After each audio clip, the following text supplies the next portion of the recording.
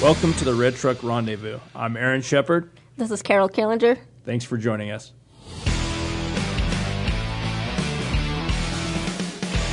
Hello, everybody, and welcome to the Red Truck Rendezvous. I'm Aaron Shepard, the Vice President of Safety for Sierra England, and I'm Carol Killinger, school manager here in Salt Lake City. We've been picked to run this or host this podcast, I think, for not only my passion about all things safety, but I bring a level of unpredictability, I believe, which will make this entertaining. And then Carol, I'm going to speak for her on this one, will definitely bring a spicy side to this podcast. And, I'll admit, spicy is a new word to describe me. Thanks. So I've been called a lot of things. Spicy, I like that one. Spicy's good, right? Mm-hmm.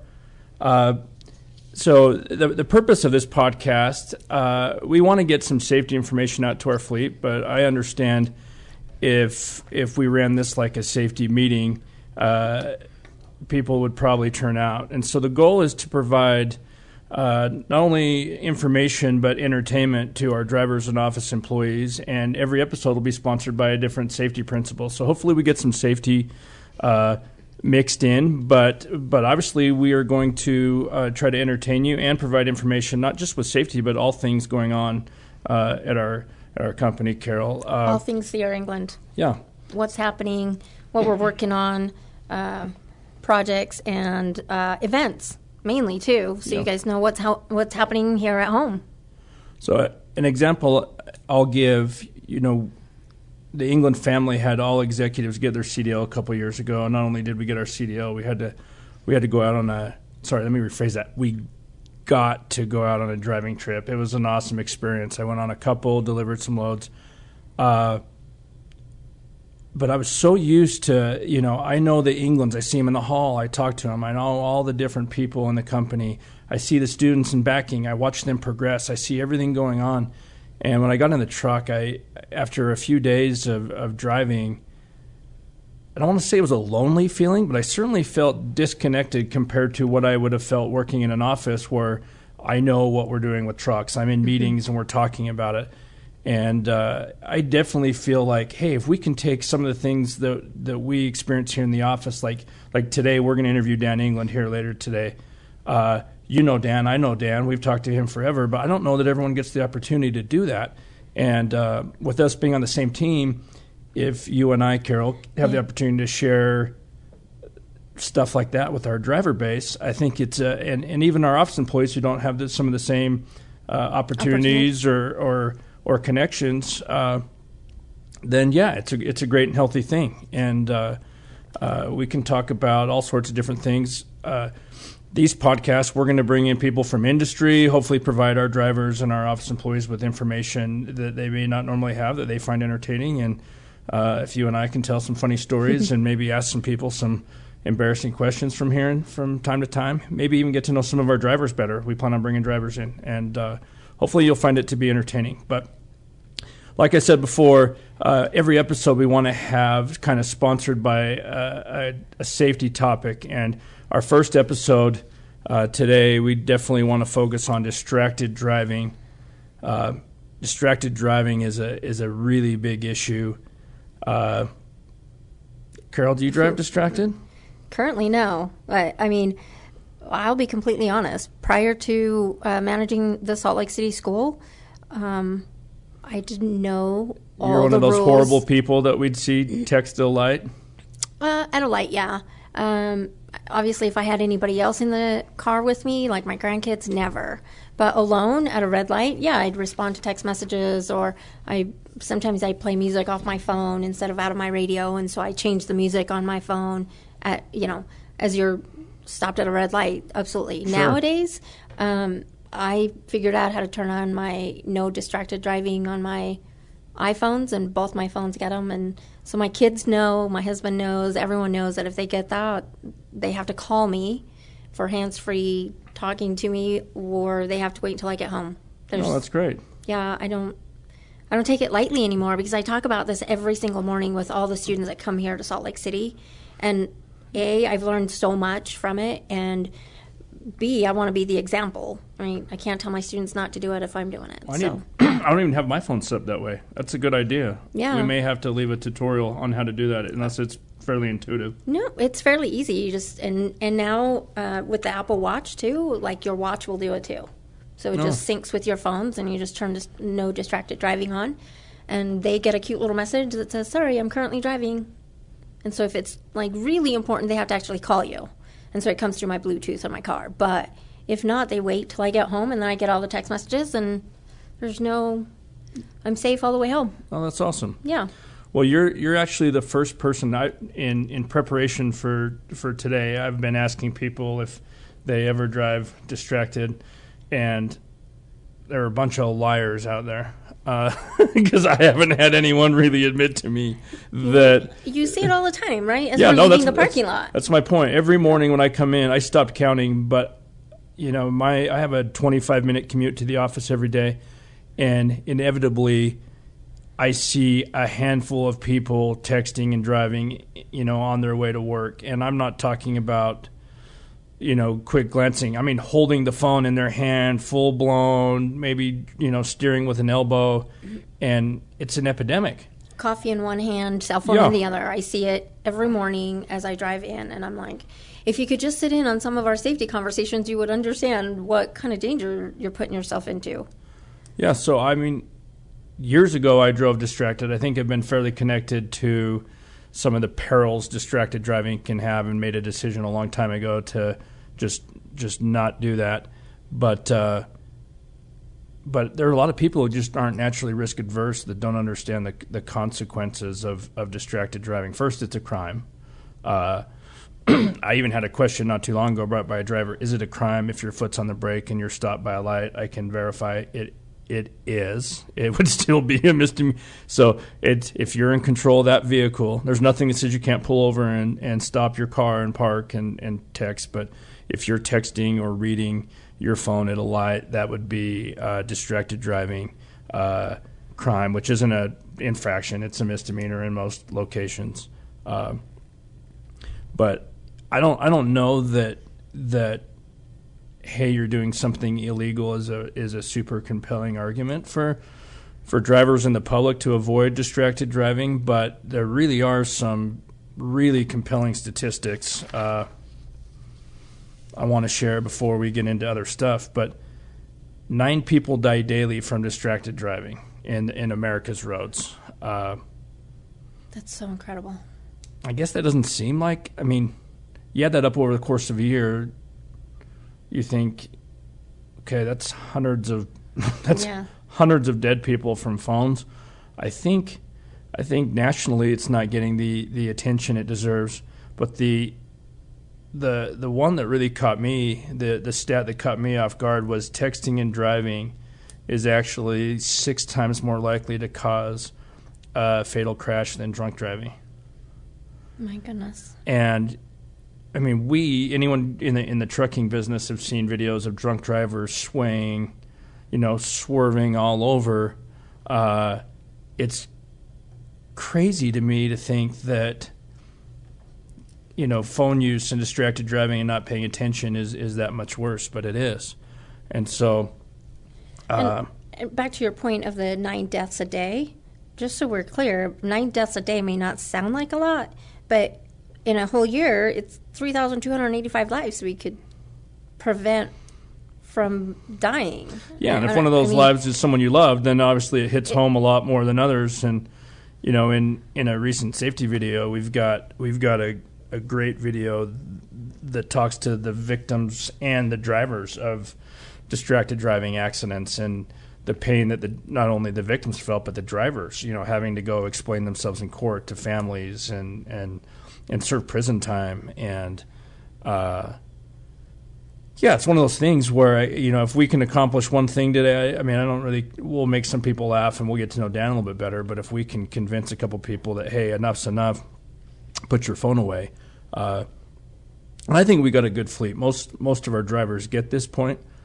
But in my position in safety, if someone's doing something ridiculously unsafe, it usually makes it by my desk. And over the years, I've seen examples of drivers even watching videos while they drive. Mm-hmm. I mean, it's amazing, and I can't imagine. It's just physics, but an 80,000-pound truck, not stopping for a small car. Those are really bad accidents, and they can be avoided. So that's kind of our plea. We've got a couple of distracted driving commercials that we'll play throughout the podcast today, but between Carol and I, if we can convince you to put your phone down while you're driving, use a hands-free device, not only is it company policy, but it's the right thing to do. Yeah, it's just the right thing to do. You don't want to hurt anybody. You don't want to hurt yourself. I tell it to my students every morning, just so you know. Yeah. I know that you're the VP of safety and I'm the school manager, but you've known me for a long time, and every job I've had here at Sierra England, I've taken personal. I make it my own. And I get to know... To a point, it's scary, by the way. But that's why we love you. Well, yeah. So, I get to know these students, right? And honestly, when I look at the accident reports, I immediately, 90% of the time, I know who that student was that was in that accident. And my biggest fear is really that I don't get through to students enough to say, look, for whatever reason you're in this industry, put your phone down. If it's because you wanted to see the country, well, you're not going to see the country if you've got your cell phone in front of your face, right? So do what you want to do. If it's a long-time career that you want here, well, the phone in your hand is not going to contribute to that long-term career, So we do talk about it every single month. We talk about what the fines are and what the ultimate goal could be, right? Yeah. Save someone's life, or be dumb and text on your phone and cause someone to no longer be here. That's an awful... I can't even imagine what that would be like, waking up every morning and thinking, I replied to a text message and therefore caused an accident that took someone's life. There's just not a text message that's worth that. Well, and it's not lost on me when I'm, being someone who works in an office setting, I'm lucky if I drive an hour and a half, 2 hours a day after work. And so the commitment for me to avoid distracted driving is a smaller commitment than someone who drives professionally for a living. I get calls, messages, things all day long that, well, in the middle of a meeting, I can pick up my phone and respond to if my son has a can he have money? Yeah. Or if my wife's got me picking something up at home, I can respond. Whereas you're driving a truck, it takes more discipline than that. So it's not lost on me that we're not asking something more than what us office dwelling Englanders have to commit to. But it certainly is important. It's important, and it is a sacrifice. If you're one of the people that's making that sacrifice for us, we are super appreciative. And if you haven't at this point and you've been cheating and you've been lucky, make the change, and we're going to forever be grateful that you're doing the right thing. Safety is one of our core values. I'm not just saying that because it's my job. Like Carol's passionate about her stuff, I'm passionate about mine, and I don't want to have any of you have accidents where you could potentially get hurt or hurt somebody else. And so, again, kind of a downer topic. There's nothing super exciting about that, but if you guys can commit and gals can commit today to put those phones away, and distracted driving, I always think cell phone texting, it's more than that. You can't go to your bunk and make a bowl of cereal and not have an accident. If you think you're going to tie a shoe while you're driving, that would be distracted driving. The trucks are so big, they weigh so much. Taking your eyes off the road, it's just bad news. Second. Yeah, split second. Yeah. So, again, if you're already committed to avoiding distracted driving, your company is super appreciative of you, and we're very grateful. If you haven't, let's make the chance today. So we're going to cut to a distracted driving commercial, and we're going to come back with Dan England. I'm so excited about this, actually. I've worked here 17 years. I love Dan. I think Dan's probably like, what have I gotten myself into letting Aaron interview me with Carol?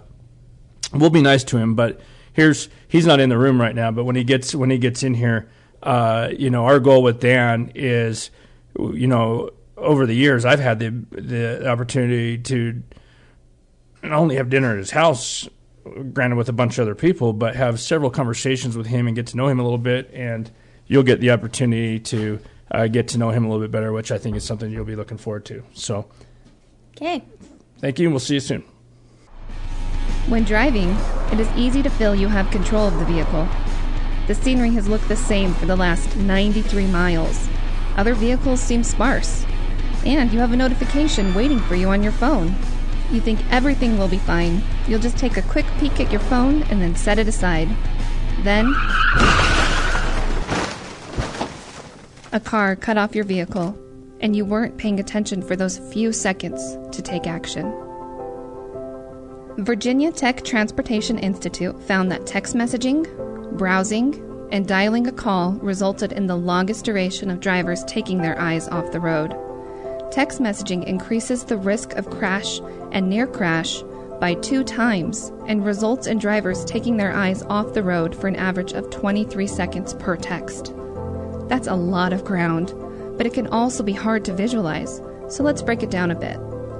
A truck going 60 miles per hour will travel 88 feet per second. 23 seconds with your eyes off the road would mean 2,024 feet traveled. That's just under half a mile traveled, which also equates to 5.5 football fields or the height of 2 Empire State Buildings. Even if you take your eyes off the road for 5 seconds, you still travel the length of 2 football fields. That's too far. Too much can happen in that time. Conditions can change. Surrounding vehicles or objects may become a hazard, and your reaction time is significantly reduced. The notification can wait. You can browse, dial, message, and talk later when stopped in a safe location. Do not drive distracted.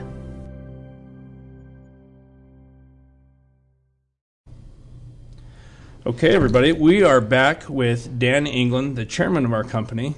I don't know who's more scared of this interview, Dan, me and the possible consequences it could have on my career, or you being under the bright lights with me asking questions. Well, this is quite an experience, sitting across the table and look directly into your face. It's a little scary. I would look at your notes or look at the table. That'll make it a lot easier for you. A little easier. But we want to thank you for coming today. For those of you that don't know, Dan is the chairman of our company, 3rd generation. Your dad's Gene, I would say probably the most famous of us. That's right. That's absolutely right. Who just turned 100. What was it like growing up in a trucking family? Our company's having its 100th anniversary, so I do the math. You're not 100 years old yet, so you grew up in trucking. That's right. It was. Well, I never knew anything different. It was always exciting to go to work with my dad. When I was a kid, our company had, like in the 50s, we had 10 to 20 trucks along through. I remember all those early trucks individually. I remember because I washed them and I. Did they have numbers on them? Oh yeah, they all had numbers on them. They had them. The number was in the middle of the bumper. We had big polished aluminum bumpers back in those days. Okay. But every one of those trucks, say, I'm thinking of maybe up through about 25.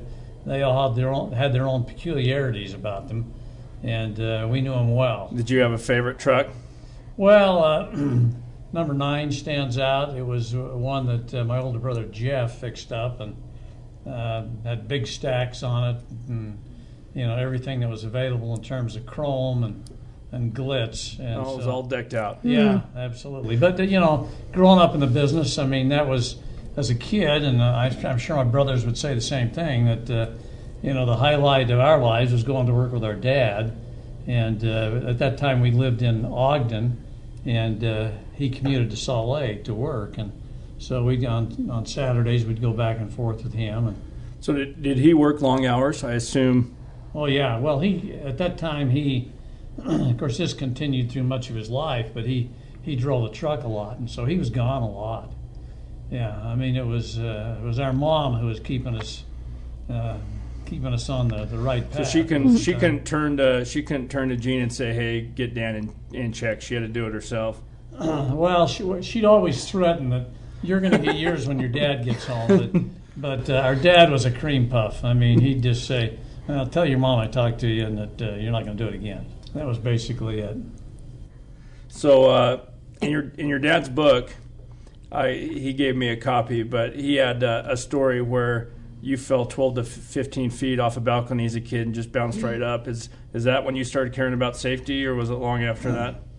Well, I was 4 at the time, so I wasn't thinking too deeply about anything. But some may say that I sustained a little brain damage in that injury, and it's reflected itself in my life ever since. I wonder how smart you would have been. It would probably be amazing. I mean, you got a law degree and everything. That's right. Only Aaron. If you lost 30 brain cells, you may have... my IQ could go up by 30 points, and I'd still only be at 100. But anyway. Well, we know better than that. But so, when did you start driving for England? Did 16? Did they give you the keys to a truck, or?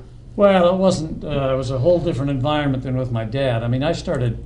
I was always driving trucks around the yard, say from 14, 15 on. But as far as on the road, no, I didn't. I really didn't drive on the road, other than maybe once in a while when I'd go on a trip with my dad, he'd let me take the wheel. But strictly on my own, I probably didn't do that until I was 21. Did he have you do all the lumping for him, or did he help you go through watermelons? Of course, my dad has always been a hard worker, and so my brothers and I, we just looked to him as the example, and we'd work as hard as he would, which was pretty hard. That's awesome. So, do you have any, from being a truck, I don't think a lot of our drivers realize how much driving you, your brothers, your dad have actually done. Do you have any real memorable trips from all your years out there driving? Well, that's, I've racked my brain to think about any particularly memorable trips. Every truck driver can relate to this, but it seems like every trip I go on, there's some sort of issue that comes up, a problem that develops, whether it's with the equipment or, the routing or illness or whatever it may be. Do you blame our equipment guy like I do every time? That's my favorite. Well, I mumble under my breath, but it's always something. But, I had a very memorable trip just back in December. I took 2 of my grandsons, 14 and 15-year-olds. You didn't let them drive, did you? Absolutely not. But, very good. Times have changed. Times are way different now, right? Yes. We actually, what happened is we flew to Boston, and there we picked up a truck that had been preloaded with Christmas wreaths, 4,000 Christmas wreaths. And this was a part of a program called Wreaths Across America. A lot of our drivers may know about that. A family that grew Christmas trees up in, it was Maine or Vermont, I forget, but they found that they had a lot of extra boughs when they finished trimming these trees and so forth, and this is like 20, 30 years, maybe longer ago, and now they donate over 1 million wreaths a year to be placed on national cemetery, on the graves of veterans in national cemeteries. And so what my grandsons and I did is I drove the truck from Boston down to Washington, D.C., to the Arlington National Cemetery. And so that was Were you guys able to participate in placing some of the wreaths out as well, or? We did, yes. What an amazing experience. It was an amazing experience. And there were, I think there's like 60,000 graves and grave sites there, and wreaths were placed on each one of them. There were 150 trucks like ours, other trucks, all volunteered to haul those wreaths down there. And there were tens of thousands of volunteers in the cemetery at that time. And so they were there. They were either doing service, or they were there as relatives of people who had been laid to rest there. And so what you do is you take a wreath and you'd carry it up to a grave, a headstone, and you'd lean it against the headstone. The protocol was that you'd just say the name of the individual who was buried there. And so the whole thing, it was like 60, like I said, about 60,000 grave sites, and that was all accomplished in like an hour and a half because there were so many volunteers. That's incredible. Pretty heavy situation for a couple 14, 15-year-olds, too. Well, there were a couple of knuckleheads. I mean, they'd stayed up the night before. Playing video games? What happened is they were in a separate hotel room from me, and they decided to pull an all-nighter. Oh. And so they weren't.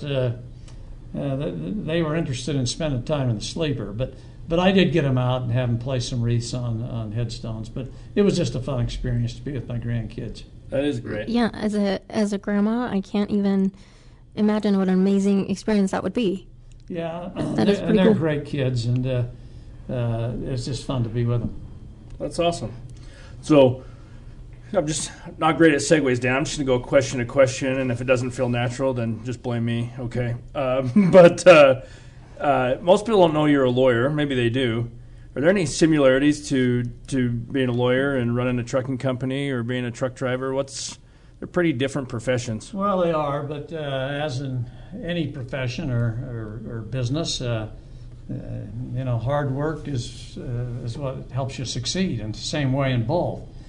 Being a lawyer is a hard job, and so is being in the trucking industry. So, the parallels are there. I think really with any job anywhere, you work hard, you work smart, and you'll succeed. Did you ever consider being a lawyer full time instead of this whole trucking racket, or? Well, when I graduated from law school and I went to work for a law firm, I worked for a couple of law firms over some years, and there was a time when I considered just continuing the law practice, but it turned out I was doing so much work for our family trucking business that it just seemed more practical for me to be working for the company. If I remember right, you were practicing law right in the time deregulation was happening, right? Well, yeah. I went to work for the company in 1977, and what I was mostly doing at the time was filing. Back in those days, you had to have a license from the government to haul most any type of product or goods, and so that's what I was doing, was applying for licenses for our company to haul those goods. Then in 1980, the industry was deregulated.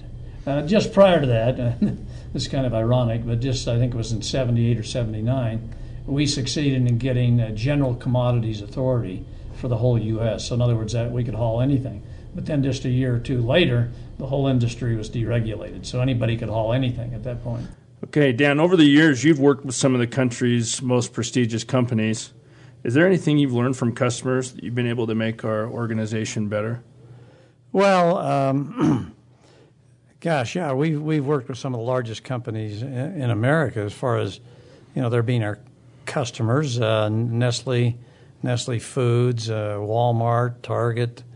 The list just goes on and on. And yes, we've learned from them. Of course, the most important thing we need to understand and execute on is being able to service each account.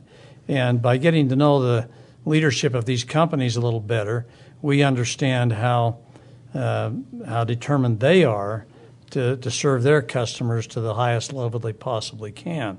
And they want us, we're a big part of the supply chain, and they want us to make them look good, in essence, for their customers. And so we've learned how to use good leadership principles in executing on all the things we need to execute on to be a successful business, and therefore be a valued partner with some of these big companies. Yeah, they can't be good if we're not good. That's right? Correct. Yep. Yeah, that's a lot of pressure. Well, the first load I ever delivered, actually not too long ago, I worked here several years before I got my CDL with our executive CDL program. But the first load I delivered was a load of Arrowhead water, and now I see it everywhere. It's like, that's my water. I feel a sense of, and we stock it in our shelves here too, right? But I've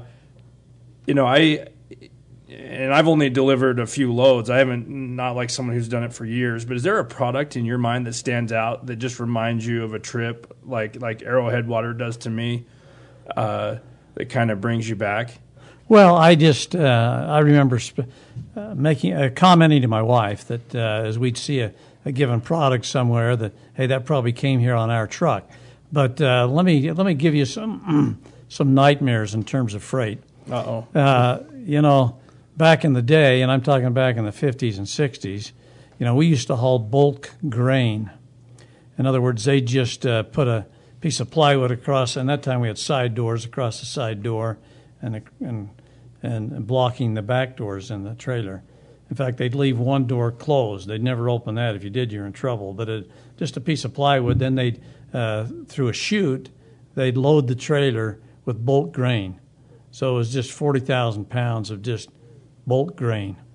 And I remember more than one time when one of those boards would blow out for one reason or another. It would break, and the grain would come out of the trailer onto the ground. We had to reload it. Shovel it back in. First of all, you'd have to be able to get a board back in there. How do you shovel 40,000 pounds of grain back in a trailer? Well, it was not, Very carefully. There may have been, may have been a few thousand pounds that came out. Yeah. But that was hard work. Another unusual thing that we did at one time, well, a couple of things. One, we hauled bulk halibut. So, imagine big halibut weighing maybe 30, 40, 50 pounds, and they had their heads cut off, and they were just frozen and then loaded into the trailer. And talk about an awkward thing to unload is you just, you grab those things and... You would have to hand unload frozen I halibut? mean, yes. I mean, I'll bet your hands would smell like fish for a year. It was just thrown in there in bulk. It's not like they were on pallets or anything. Another thing that we did back in the day, we used to haul mink food. And I don't know if you know what mink food is. I have no idea. It's fish guts is essentially what it is. What's that and for? they were to feed mink. Oh, okay. And so they were in trays about 3 or 4 inches. It was actually cardboard, about 3 or 4 inches high on the sides, and it was about maybe 2 feet by 2 feet, and they were filled with frozen mink food. And as the temperature warmed up. You didn't have a reefer on this trailer then, or was it able to keep it frozen? We were able to keep it frozen, but I mean the smell the smell was just overwhelming. You'd go to the truck stop, you couldn't lose your trailer that way. You could just smell your way back. That's right. It's like pulling up next to a cattle hauler or something. The smell just penetrated everything. But those were just way back in the day, some of the very unusual things we did. Well, I like my water memory is at least a positive one. If I had to think about fish guts, but that's a rough one. I wouldn't want to haul fish guts. And in those days, I mean, it was rare that you ever, and I'm just talking about more conventional freight now, boxed freight or whatever it may be. It was rare that you ever had palletized loads. It was always hand loaded and hand unloaded. Yeah, that's a lot of work. We've come a long ways. I actually have never delivered a load yet. I say yet, maybe one day. I don't know. But I want you to know that in 11 years, every time I drive past a Sierra England truck, I always thank them. So my husband and I are famous for taking road trips all the time. And I see them obviously all over the country. And so I don't have a... You're the crazy lady waving at them? Yes, I am. Okay, you guys probably know Carol then. I do. I look at the truck number. I kind of see who it is driving. I've even, a while ago, ran into a student that came through Salt Lake City at a gas station down by St. George. And I went in, bought some goodies for the road trip, came back out, and he was in there. And it was just weird that you run into someone like that, right? Like, I'm like, hey, I know you. And he's like, school manager at Salt Lake City. I'm like, oh my gosh, yeah. It was really neat for me. But I think every one of those trucks that drives by, I don't have a delivery story. Always wonder what they're hauling. Yeah. Well, and it's, as we go out from time to time on a truck, when I say we, myself and my sons, we always take the opportunity when we're in a truck stop. If there are other England trucks there, we always go around and say hello to them, usually give them a hat and that sort of thing, and just tell them how much we appreciate them, because we do. Yeah, it's hard work. Speaking of hard work, so earlier you said you started working, we had 25 trucks? Well, in the 50s, we started with, when my dad and uncle got home from World War II, we had one truck and 2, 3, 4, 5. I think by 1960, we had about 20. Yeah. And so when I was born in 1947, so as I was a kid, most of the times we had less than 20 trucks. So by the time from when you started working in the company to when you turned it over to your boys, not that you're not still involved, but how many trucks did we grow? I mean, thousands, right? Well, when I came to the company after practicing law, that was in 77. Yeah, 77, and we had 175 trucks at that point. And so, it was the huge growth occurred in the 80s and 90s, continued into the 2000s. But, there was huge growth, particularly the 80s and 90s. So how did you and your brothers not only compete but thrive enough to add that many trucks? I mean, this is one of the most competitive industries there is, right? You just buy a truck and you're in business. And well, you have any insights on things you guys did to get us to the point we're at today? Well, one of the things was that we mentioned deregulation before. And as the industry was deregulated, which meant that anybody could haul any freight anywhere, the first thing that new competitors did to get the business was to cut the rates. And so, the biggest trucking companies in the country were struggling because their costs were too high. And as other competitors came in, they could operate more inexpensively. And so many of these bigger trucking companies began to fail.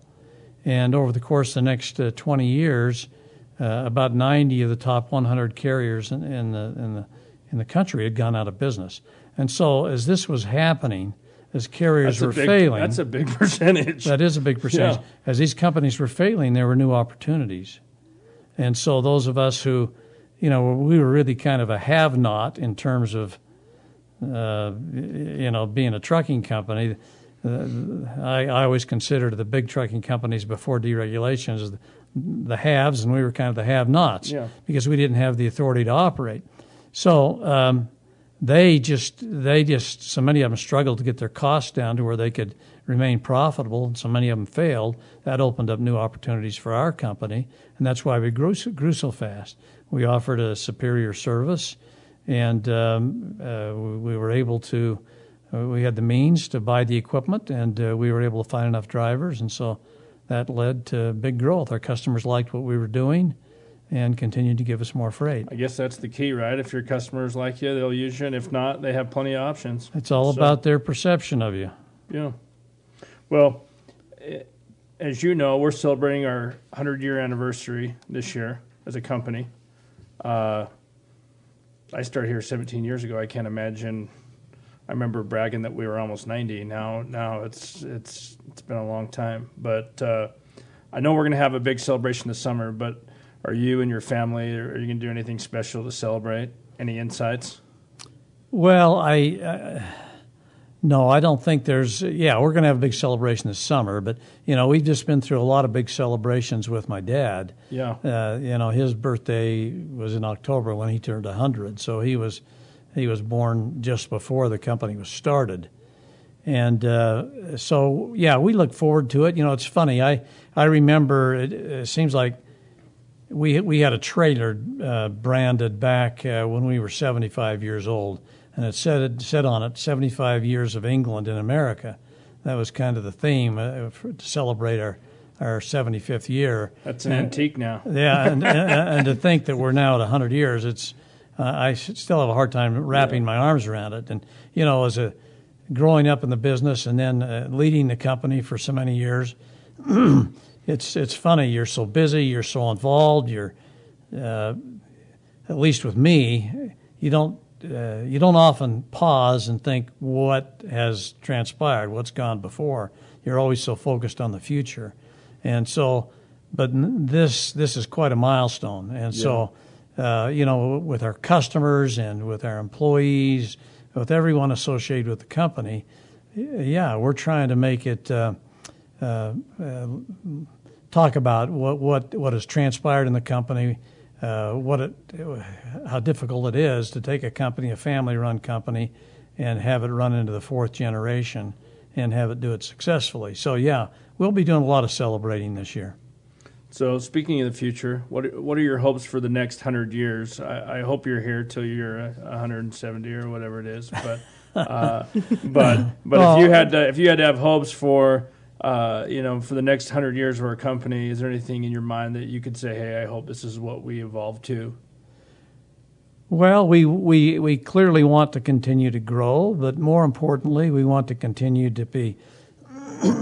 We want to be able to offer a superior service to our customers.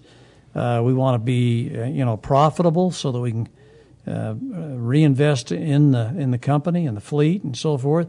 It's interesting as you look back over the last 50 years. At American business, look at America in general, the kinds of changes and advancements we've seen in technology, anything to do with electronics, it's incredible what we've seen. Yeah. And a lot of some of the real icons of the industry have really suffered as new businesses like Apple and Microsoft and so many others, Uber and Tesla. They've reinvented their segment spaces.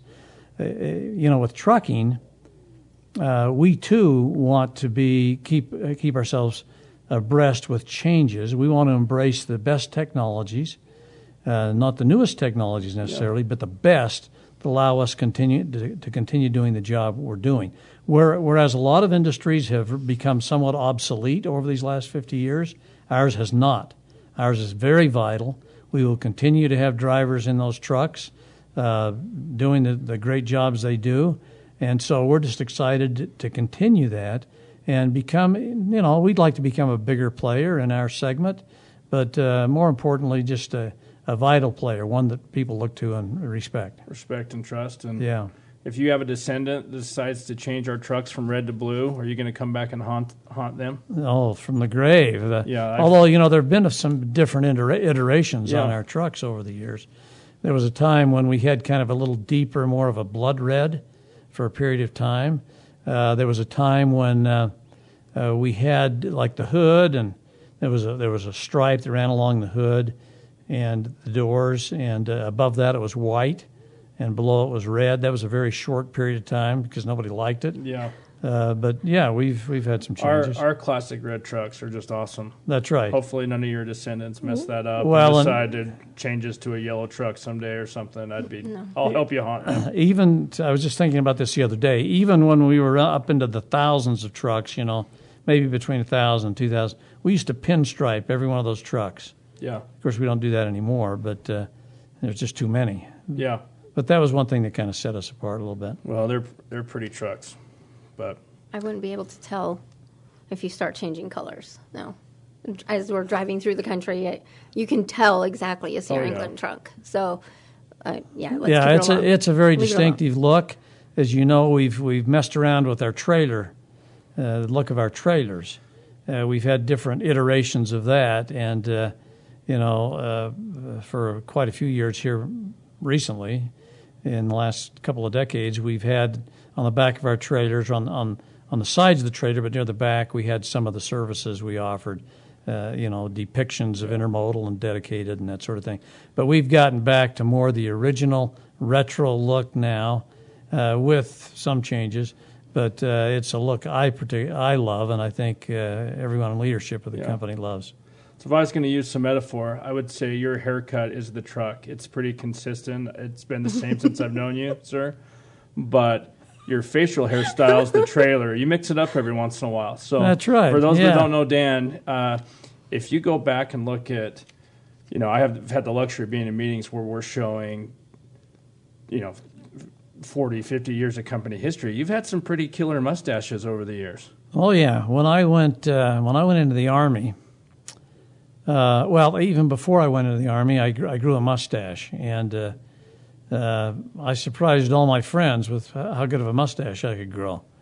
And so when I met my wife for the first time, I'd always had a mustache. We dated for 9 months, then we got married, and and she'd only ever known me with a mustache. And when I went into the Army, they made me shave it off. They made everybody shave off all their facial hair.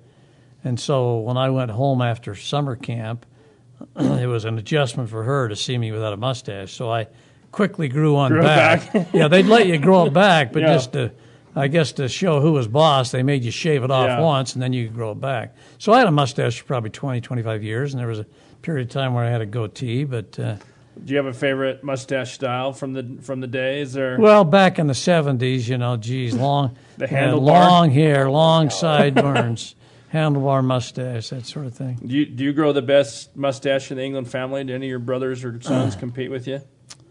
In terms of my brothers, Chad's got a pretty good beard. I think I've got them hands down. Do you? But, the thickest beard is probably my son, Zach. He's probably got the thickest. Chad is also very good. Yeah. And, TJ now has a beard. Josh, Josh can't grow one. No, I think he can. He just never has. Just never chosen to. Yeah. He's probably going to come yell at me when he hears this. He's always had the clean-cut image. Yeah, he looks good. So I'm gonna brag about you a little bit here.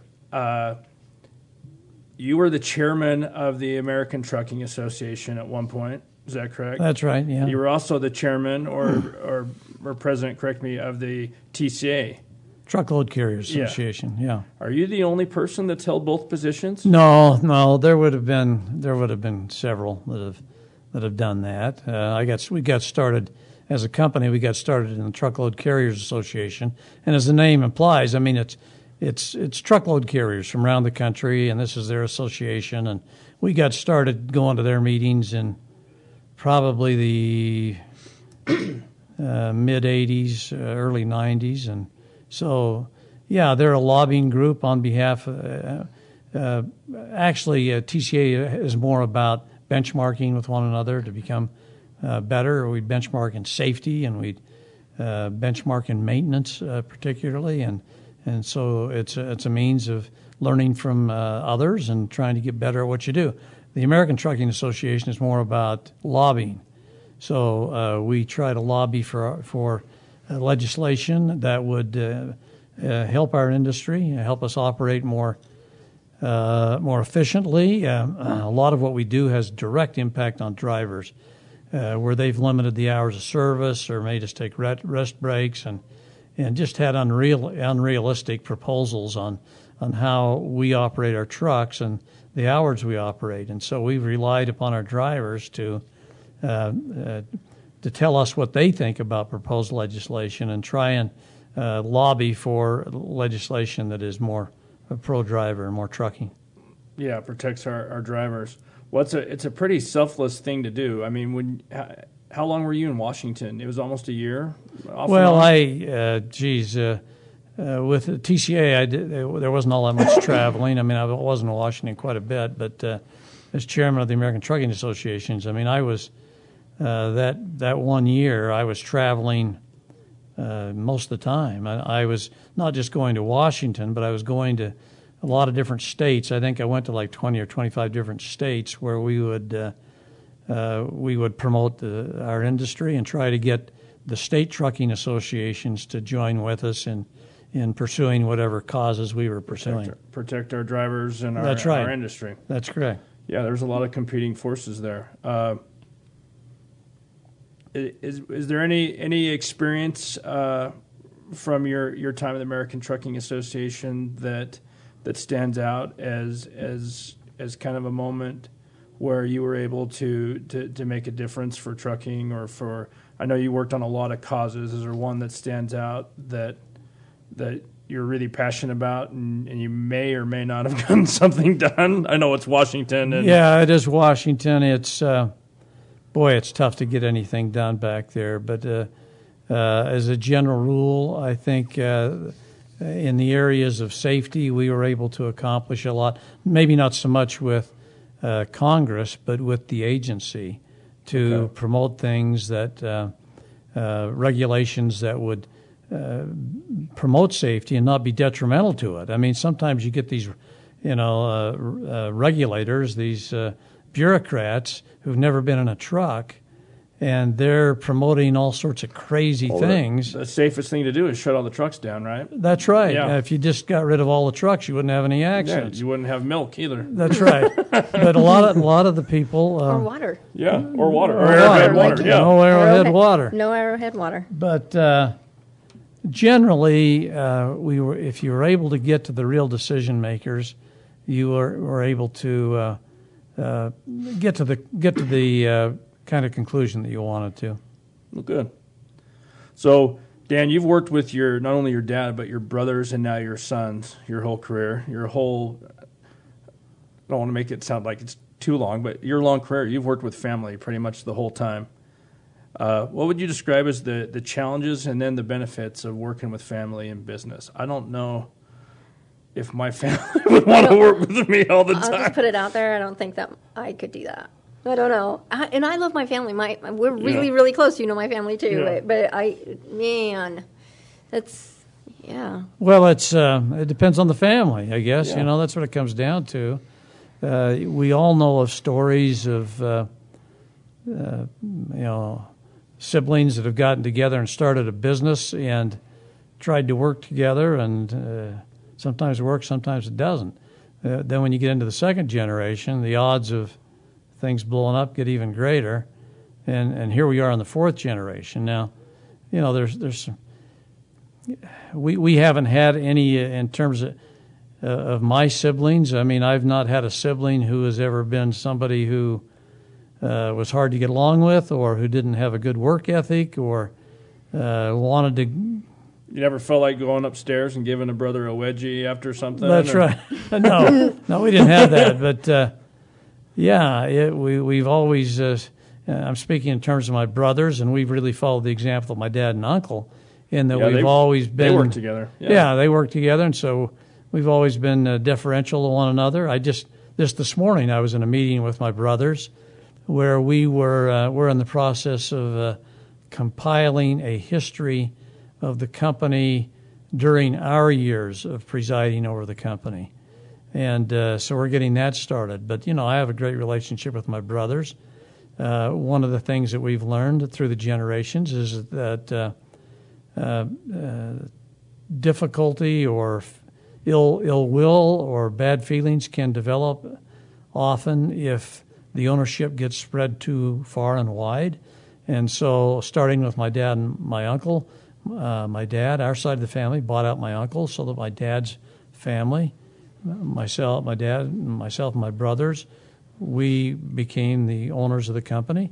And now, we're in the process, my family is in the process of buying out my brothers.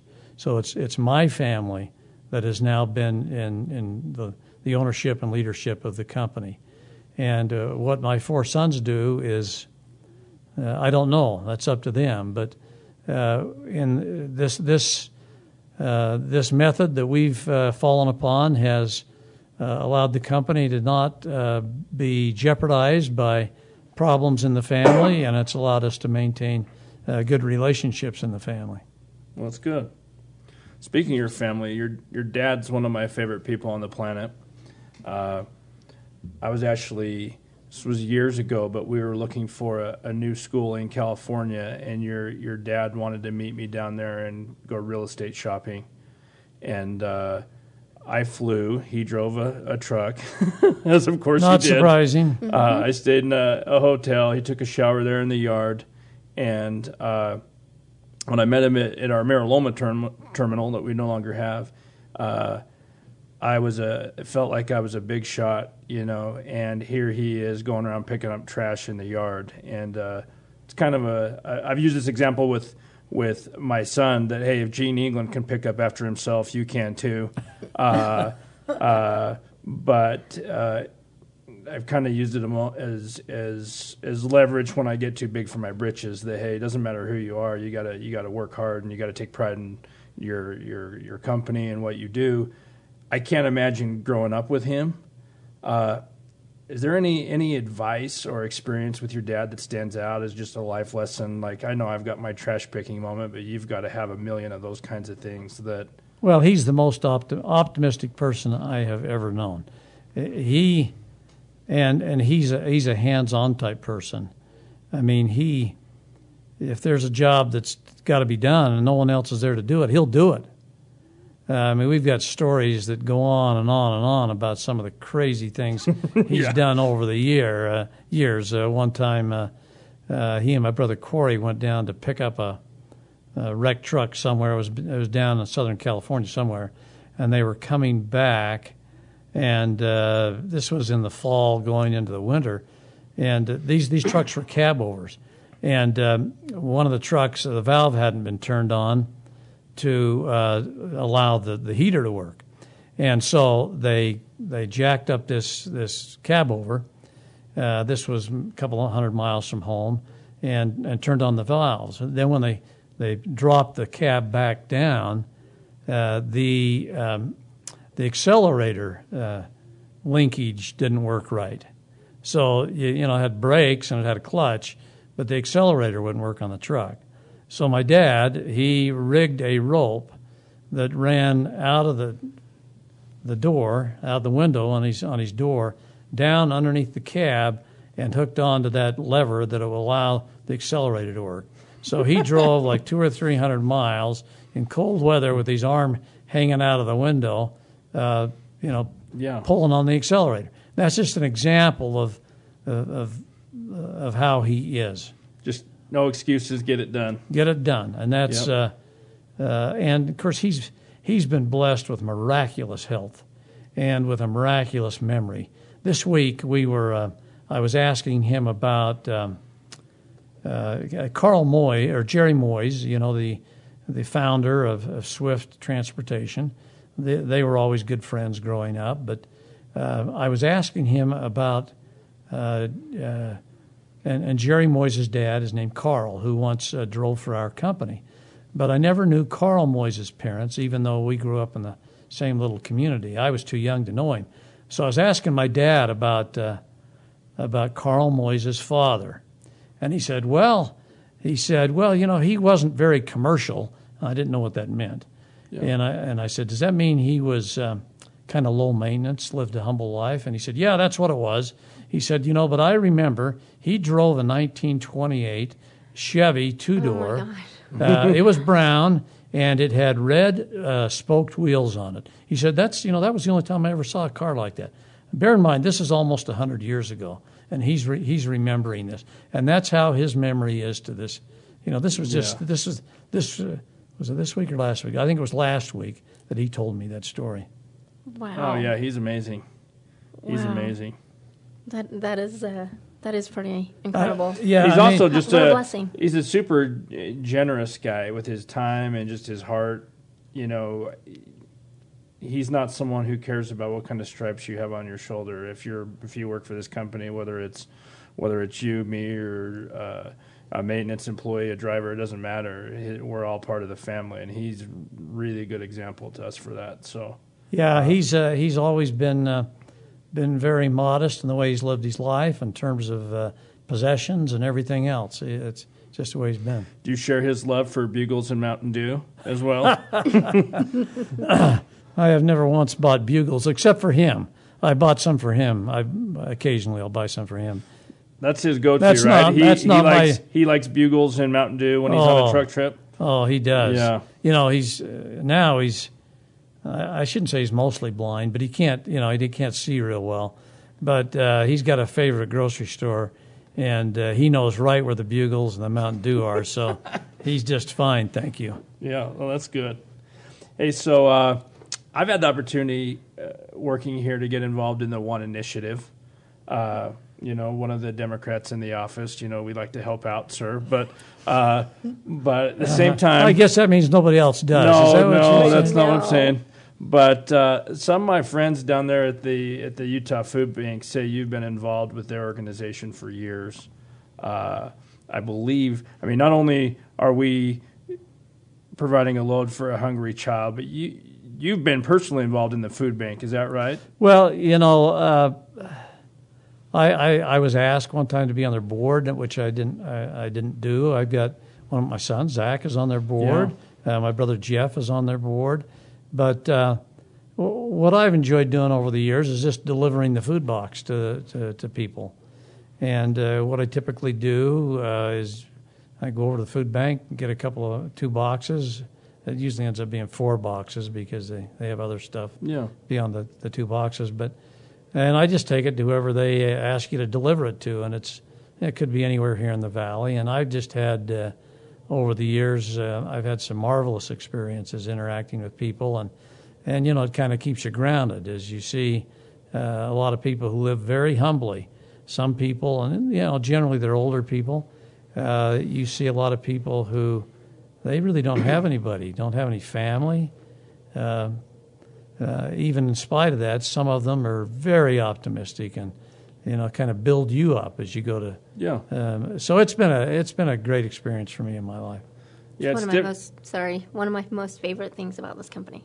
I just want you to know that. Oh, Carol's been a food bank volunteer for, maybe not as famous as you, but she's been over there for a long time doing that kind of stuff. And my role, I get to embarrass people through food drives and that kind of thing. Yes. I love nothing more than helping feed hungry kids and doing some things that can embarrass my fellow coworkers. I love it so much that I take the grandkids now. Oh, do you? I used to take the kids. We used to take the kids, and now, they got better things to do, I guess. I don't know. Oh, but now we take the grandkids. And that's a marvelous experience, for them to see people who are living under tough circumstances generally. A good percentage of them have ill health.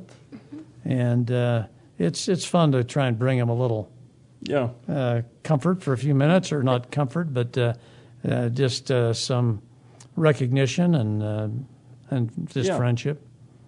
Yeah, reason I bring it up, our drivers, they get to pick when they deliver low, they get to pick, where we donate a meal to, what food bank. But they don't have the luxury like some of us that work here in the office. We can go over to the food bank and we can see our donations at work, and we can help deliver the food to kids.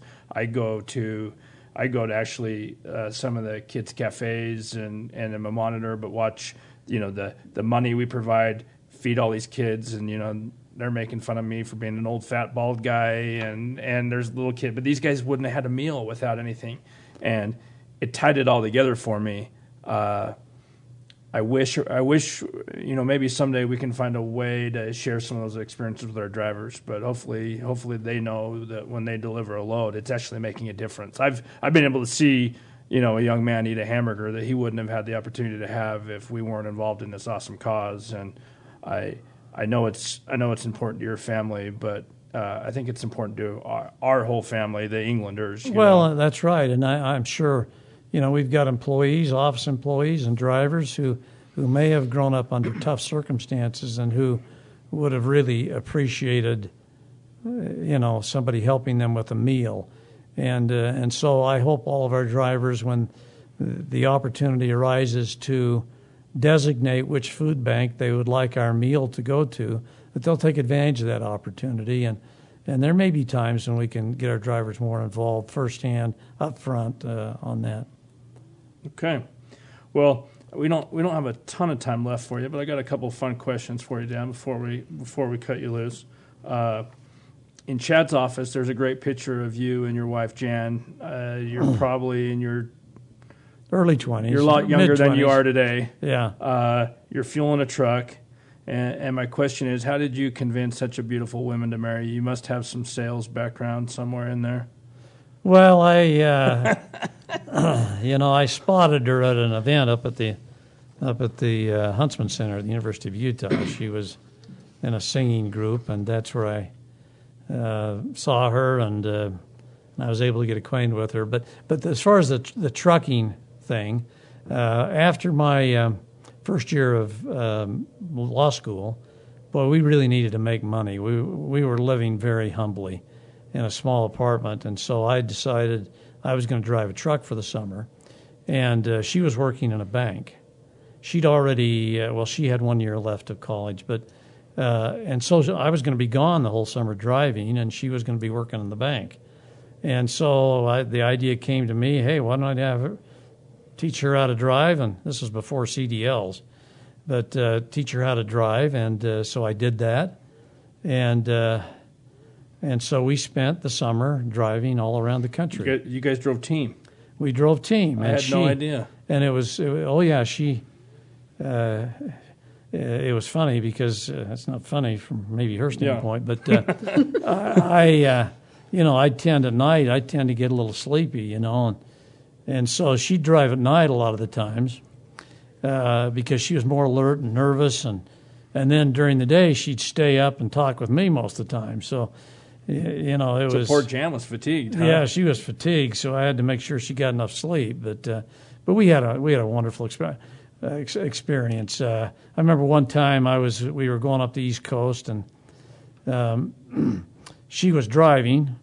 It was during the day, and I was in the sleeper, and all of a sudden I heard her yell out to me like something like, "Where do I go?" And I opened the curtain to the sleeper, and there I saw the United States Capitol building. Now, in those days, you could drive right past with a semi-truck. It's like right on Pennsylvania Avenue? Yeah, just right there. And I thought, where in the world are we and why are we here, But we always laugh about that experience as to wondering how in the world she got a truck right there. But, it was great. She's played a big role in your career and helping your sons, I assume, in our organization? Oh, yeah. I mean, she's always been so supportive. I mean, her father was, he worked for the phone company back in the day, and, he was a great guy. But he was like an 8 to 4 type guy or a 9 to 5 type guy. And so, never worked on weekends or in the evening. So it was a kind of a tough adjustment for her to be married to a guy who was working in a family oftentimes that never late, stops. Yeah. and oftentimes on Saturdays. But she adjusted to it. Always been supportive. The fact that our four kids, our 4 sons, are involved in the business helps a lot too. But she's always been very supportive. Well, that's great. Well, our audience knows. I got one loaded question for you. You can say something or not, but. Our audience knows your 4 boys from our safety meetings, and they go out and travel in town halls, all those kinds of things. But what were they like when they were younger? Did you have a really naughty one that stands out in your mind? Well, they all had their own individual and traits. I apologize to Josh, Chad, Zach, and TJ. Well, Chad's the oldest, and he was always the biggest tease, especially I can see that with our youngest son TJ. But he loved teasing him, But Chad was always good. Even as a little kid, you could always reason with him. I mean, he wasn't, if he was doing something he shouldn't be doing or we advised something else, you could sit down and reason with him. Now, Josh. See, he's my boss, and I don't know if I reason well with him. He just tells me. I don't think that's Chad. He just tells I'll me. have to say, hey, your dad said you were reasonable, Chad. I don't think that has anything to do with Chad. Maybe you. Josh, he's always been a real straight arrow, but. One of his hallmarks was he was stubborn. When he was just a little tiny kid, it'd take him 10 minutes to put his socks on in the morning because if you didn't get them exactly right, you were starting over. And that stubbornness has led to a real determination in him. Yeah. So that's, we laugh about him when he was little, but I think some of those traits he showed then have really benefited him now. He's probably stubborn still today, yeah. Now, Zach, our third son, he was our most mischievous child. I would have picked Chad or TJ. No, it was Zach. Clearly, Zach. Yeah, you know better than me. He would. Good for Zach. He would drive his mother absolutely crazy, where I was always amused by him. So I got a big kick out of him, and he's a real people person and. Anyway, he's been great. TJ, when he was the other 3 were 2.5 years apart.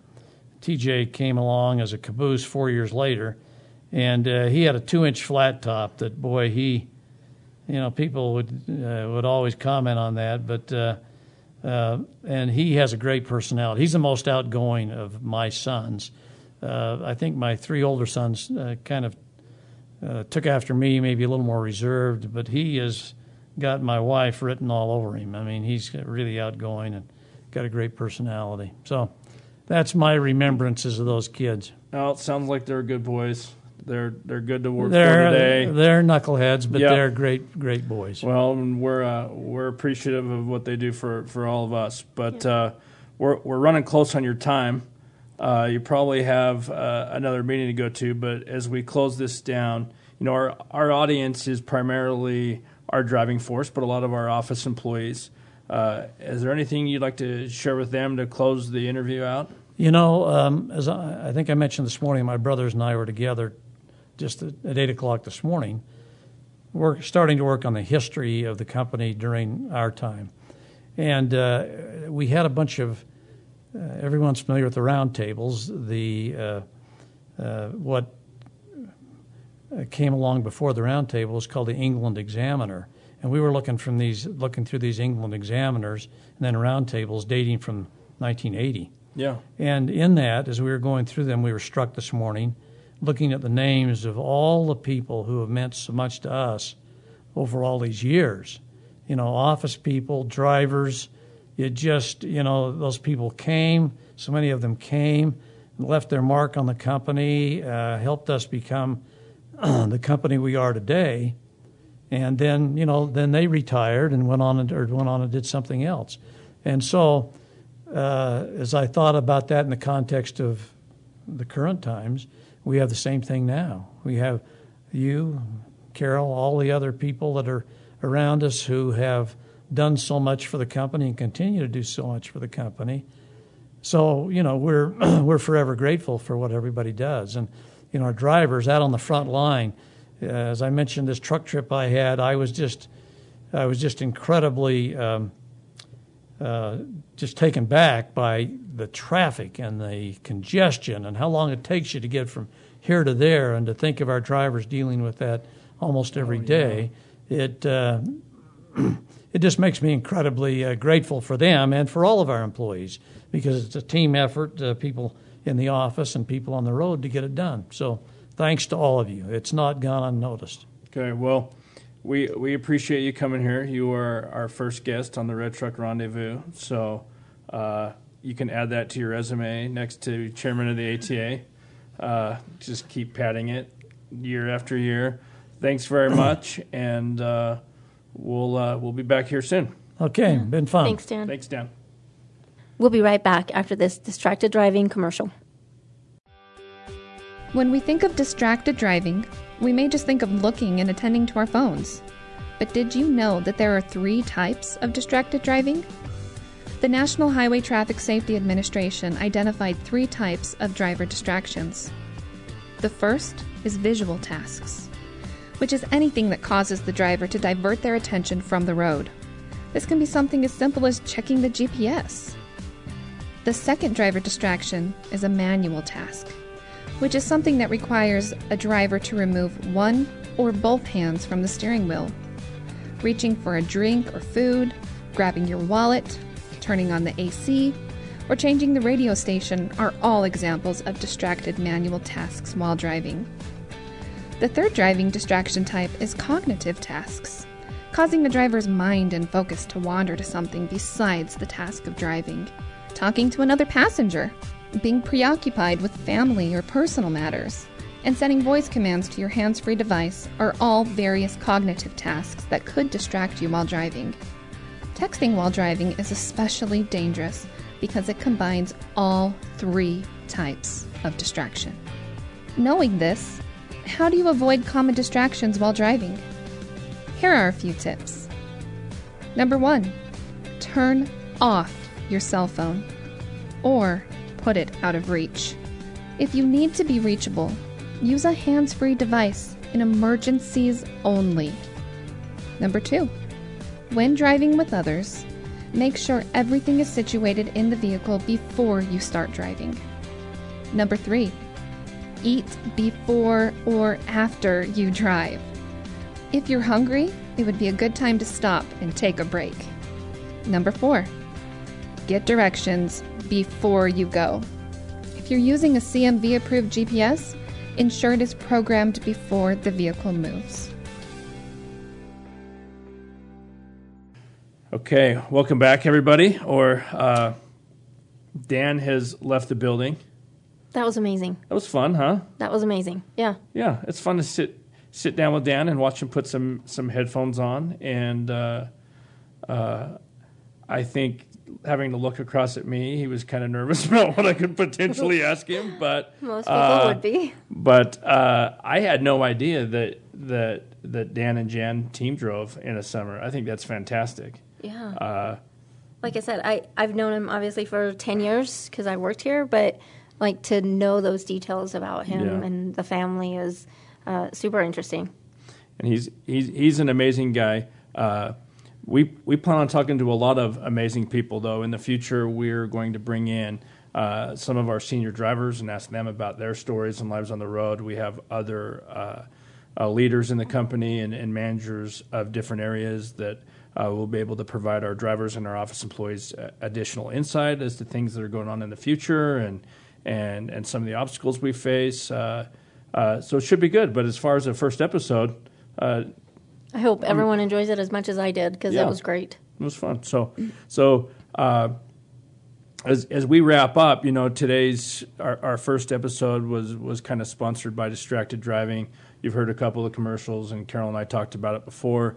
We're not going to go really deep into it anymore, other than if you can make the commitment not to drive distracted anymore, and just make a commitment to yourself that you're going to stop. Everyone has to get to a point in their life where they say, okay, enough's enough. I'm not going to do this anymore. It actually takes discipline, especially when you're on the road for a long amount of time. We would really appreciate it. The public appreciates it, and it's the right thing to do. So if we can get anything done today, that's probably the most important. But it was awesome to be able to share a little bit of our Dan with everybody. Really good guy. Super proud to work for him and the company that he's helped grow and build. So thanks, everyone. We'll have another episode here soon. Carol? Okay. Thanks for listening, guys. You are the best co-host we could ask for. So we'll see you next time. Talk to you later.